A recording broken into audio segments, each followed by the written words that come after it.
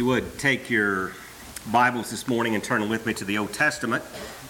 We're going to be looking at the verse that is found in the newsletter this morning as the memory verse, and the article that's on the front page of the newsletter is written about this same subject. I want to begin by saying to Danny, you did a really good job with the song leading. Appreciate that, and I want to say that because that's what I want to speak about. And I was so concerned, Danny, that in preaching on the subject of singing for joy, that you might take this personal.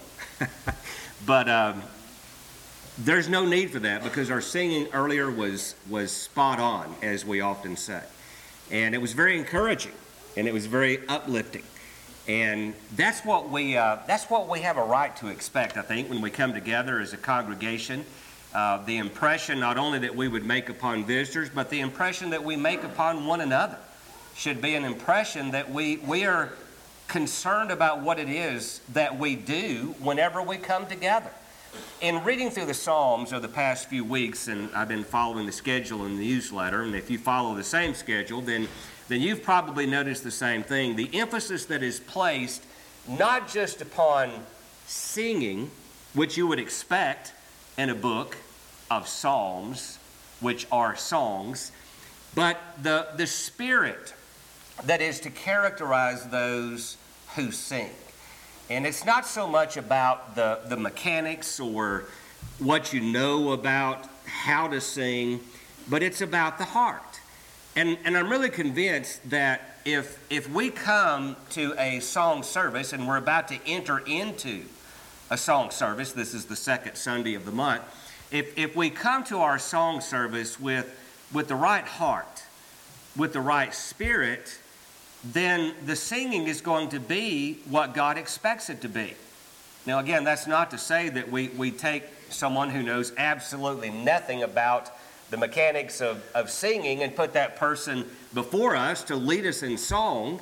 I don't think that sends the right message. But I do believe that if there is maybe a weakness in a particular song that's being led by a particular song leaders make mistakes just like preachers make mistakes, and those who prepare newsletters make mistakes. We all make mistakes.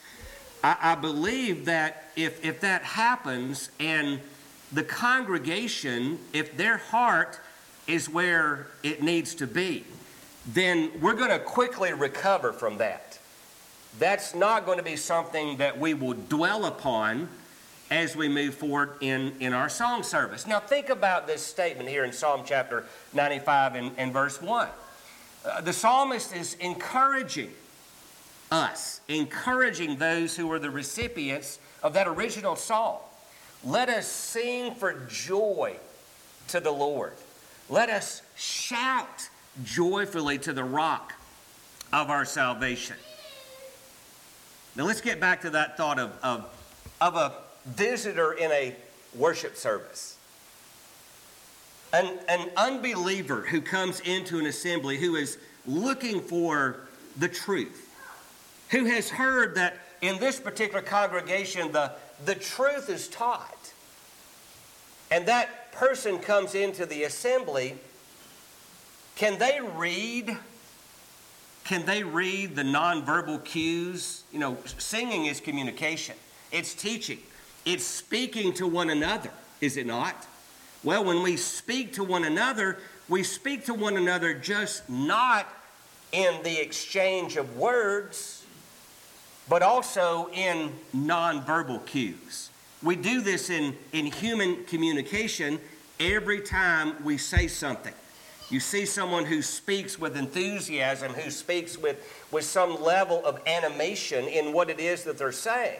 You can, maybe it's not the best determinative factor when it comes to what's in their heart, but you can get some idea of just how into it they are. Well, the unbeliever who would come into an assembly is going to be able to know whether or not those around him or her are singing for joy. Now, I'm not going to press this to the point that well, if you can't sing, just get up and shout. Just shout it out. But that is what he says. You know, if we're going to err on one side or the other, rather than being like a, how do we say it, knot on a log, maybe we should just raise it up a little bit. I mean, let's just sing a little bit louder. Let's take what's in our heart, which should be joy, and let's let that come out in our singing. So our challenge as we enter into the song service this morning is to think about what the psalmist wrote. Come, let us sing for joy to the Lord. Let us shout joyfully to the rock of our salvation. Would you not agree with me that children of God, Christians, should possess a spirit of joy? And I know there's going to be times when we mourn. There's going to be times when we weep. There's going to be times when we're saddened.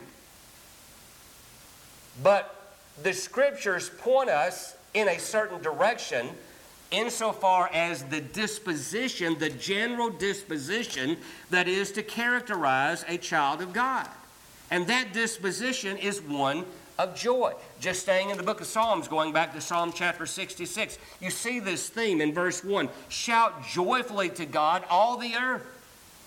Shout joyfully to God. And then you go over to the 81st chapter, and you'll notice the theme once again in verse 1. And I could just go on and going through the Psalms. Sing for joy to God, our strength. Shout joyfully to the God of Jacob. Well, again, what does that look like? I ask myself that question often when I'm reading through the Bible. I'm reading scriptures, I'm reading passages, and I can understand it, but then I ask myself as I apply it to my life, well, just how does that look?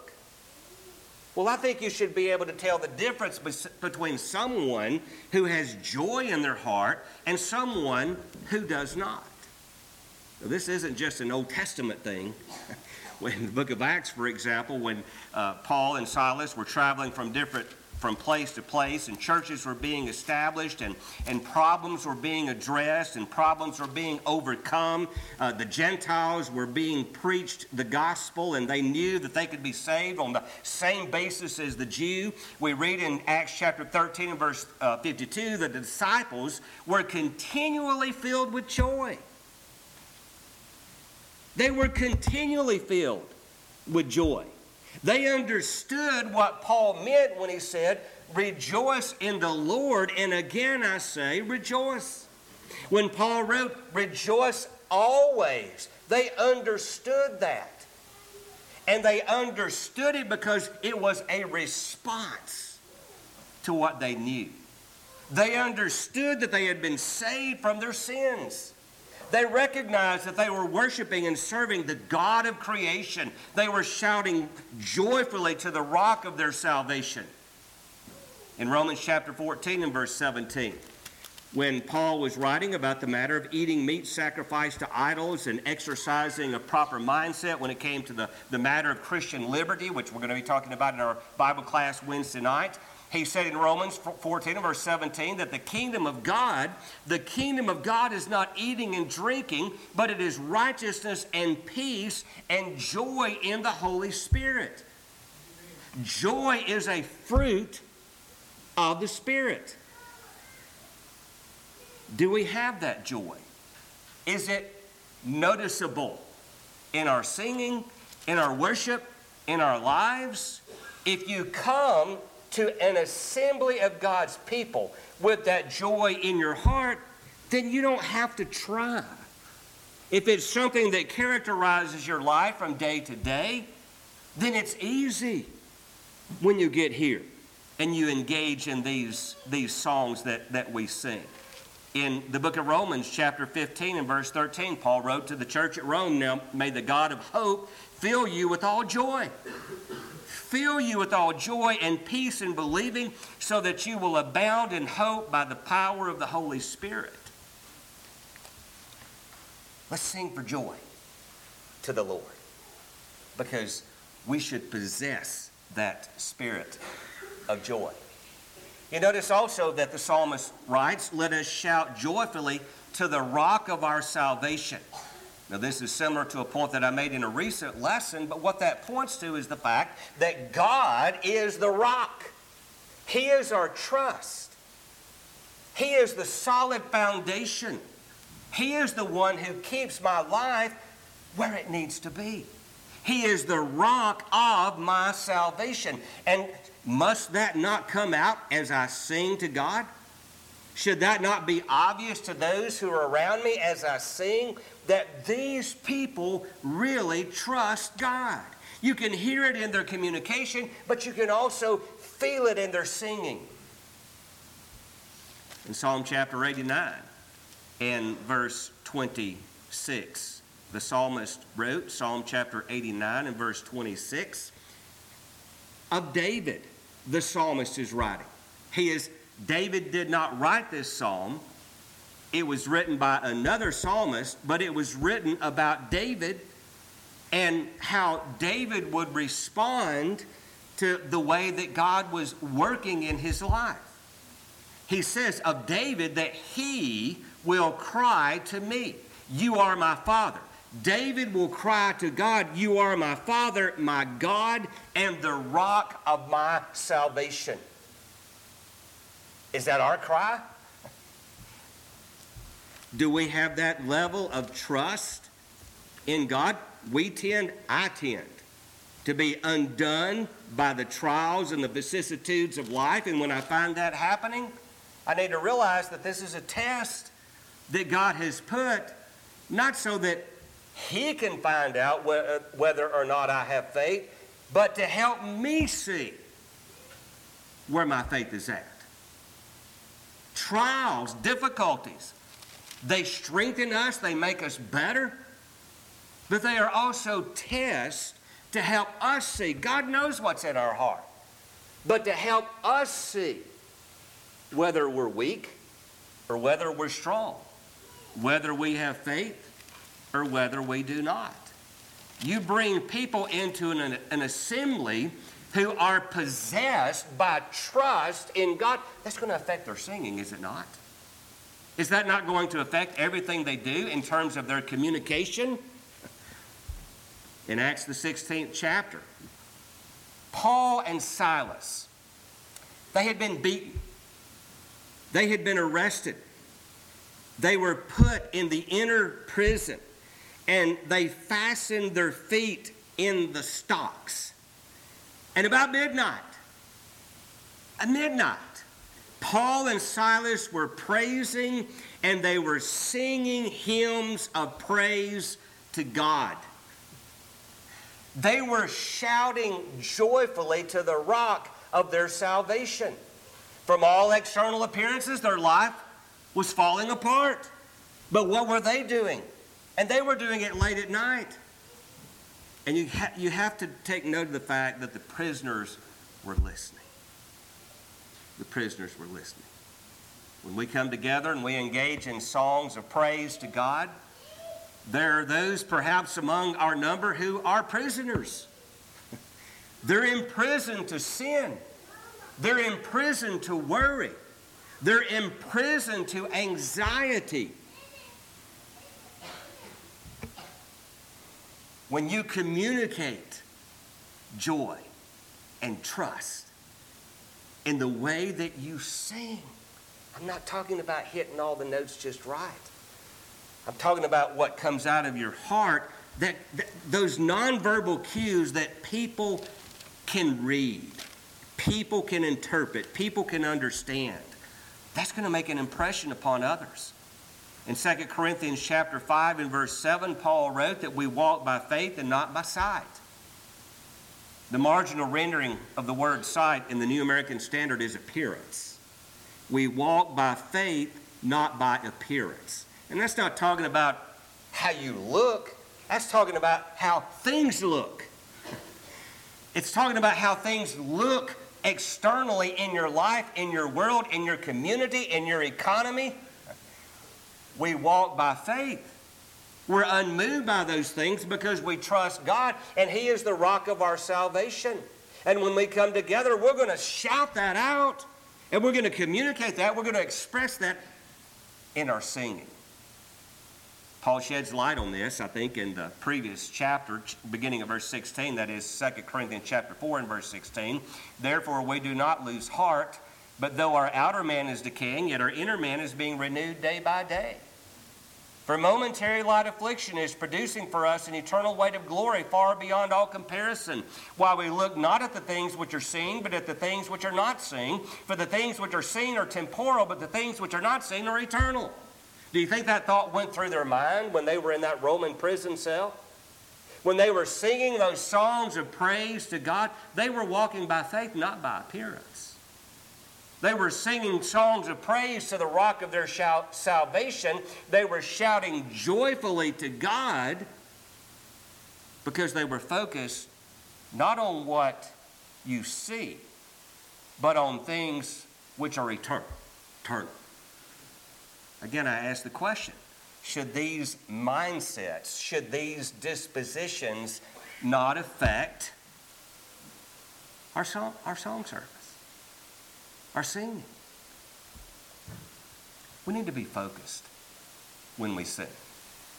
We need to be focused in a number of ways. We need to be focused on the words of the songs that we sing. If you'll go back to Psalm chapter 95, you'll see this in what the psalmist wrote. Verse 1, the verse that we have before us, look at verse 2. After having written, O come, let us sing for joy to the Lord, let us shout joyfully to the rock of our salvation. He then writes, let us come before his presence with thanksgiving. Let us shout joyfully to him with songs. For the Lord is a great God and a great King above all gods, in whose hand are the depths of the earth, the peaks of the mountains are his also. The sea is his, for it was he who made it, and his hands formed the dry land. What does that have to do with singing? All it has to do with singing is that if you know God, then your singing is going to be better. If you know God, then you're not going to have a problem singing for joy to the Lord. If you have focused your mind on the God of creation, if you know that God, if you understand to the extent possible by means of his revelation what he has said about himself, then when you come into an assembly such as this, you're not going to have to think about singing for joy. It's just going to happen.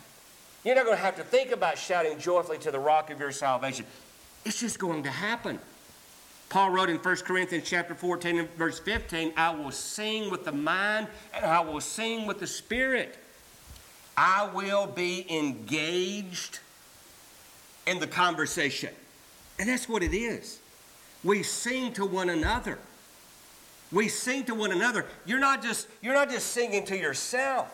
You are teaching. You are singing to others. And for that reason, your mind needs to be focused upon the words, and it's easier to focus upon the words if you bring to the assembly a heart that already knows the God about which those songs and spiritual hymns are directed at. In the book of Ephesians chapter 5, look at this with fresh eyes. You've looked at it before, but look at Ephesians chapter 5, beginning in verse 18. Do not get drunk with wine, for this is dissipation, but be filled with the Spirit. Why is it important that I be sober in my thinking? Why is it that I be filled with the thoughts that have been expressed and communicated to me by the Spirit of God? It's because of what I'm about to do. Speaking to one another. That's what you do when you sing. You're speaking to everybody here, and everybody here is speaking to you. Speaking to one another in psalms and hymns and spiritual songs, singing and making melody with your heart to the Lord. With what? With your heart. A heart that is filled with joy. A heart that trusts God completely. Always giving thanks for all things in the name of our Lord Jesus Christ to God, even the Father. Does this all speak to our song service? I think it does. And people around us are hearing what it is that we're saying. And they're listening to what it is that we're saying. Not just the words, but the Spirit. that's being characterized by the disposition that we manifest whenever we come here? What do they see? What do they hear? What do they take away? Things to think about. Let's go to God now in prayer.